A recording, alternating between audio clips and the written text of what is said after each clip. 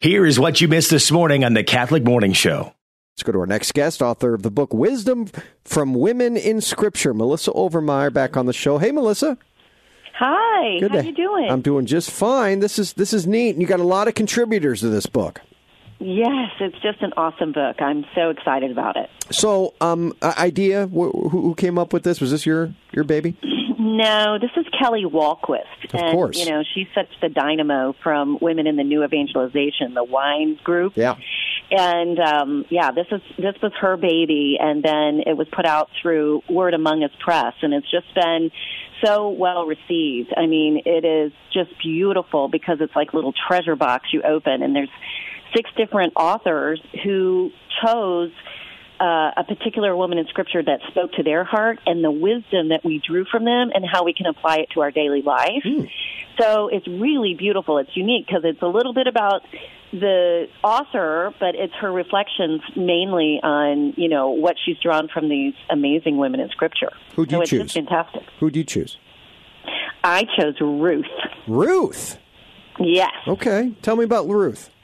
Okay, so Ruth has always spoken to my heart because the reflection I give is really because my husband and I got married when we were 21, and then he moved me from my lovely Texas up to the Northeast, and I knew no one, and I had bought a ring before we left that had the inscription, wherever you go, I will go, and wherever you lodge, I will lodge, and your people shall be my people, and your God, my God, and that's from Ruth 1:16. But I really didn't think that I meant it. That's funny. Because when we moved, it was like, it was easy to say those words, but then when it's a reality, you know, it's difficult. And so really Ruth and reading it again and seeing her devotion. And what's funny is a lot of people read that at their weddings, but it was really Ruth who says it to Naomi, her mother-in-law. And so it's really this beautiful story of friendship and devotion and faithfulness. And so when I read that scripture on my ring one very lowly day, it really gave me a reset and made me see that God was working in and through and how this was going to, you know, all play out in my life. And she really touched my heart. And there's so many beautiful attributes of Ruth. I mean, she was a complete outsider. She's Ruth the Moabite, and that's what they call her throughout the whole book of Ruth. Yeah. She never becomes, you know, Ruth the Israeli or, you know, the chosen person, because she's not. She's an outsider. And yet God uses her so beautifully. She becomes the great-grandmother of King David. So the story is sort of a romance novel. If you've never read it, it's just absolutely beautiful.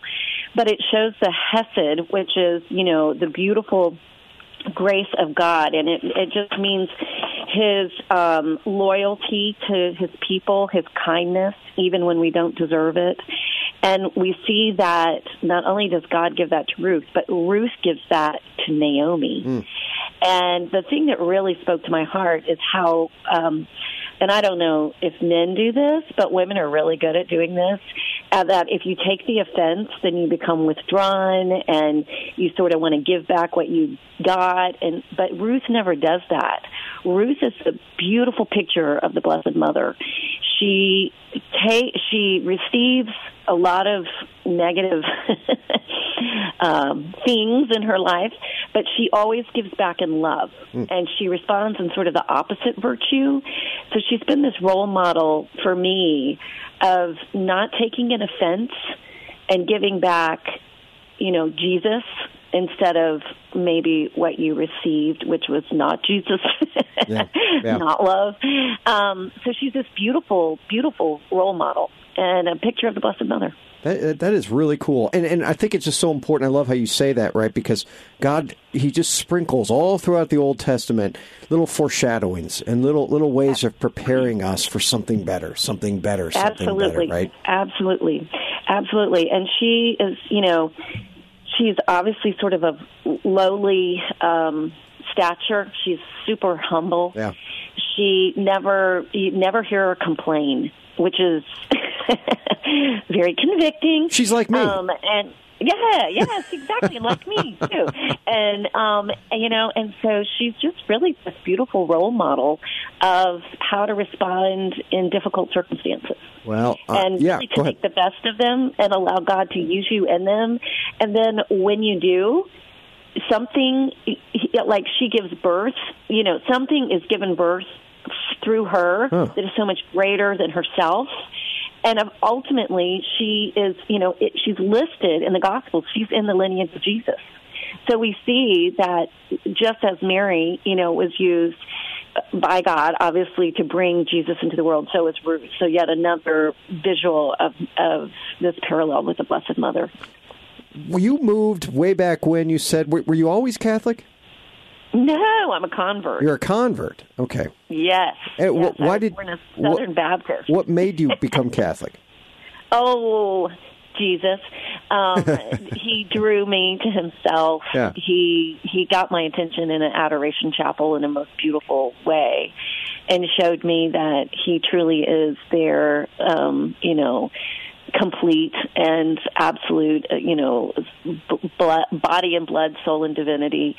And I had to make a decision whether I just wanted to know that he was there or if I wanted to be part of this beautiful, love story of having Jesus, in this beautiful way, this physical way. And when I was a Protestant, Jesus was my best friend, I don't think anybody could have loved Jesus more than I did in the way that I knew how, which was through Scripture. But when I realized that there was a way to know him through sacraments, it was like I met him face to face instead of talking to him on the phone.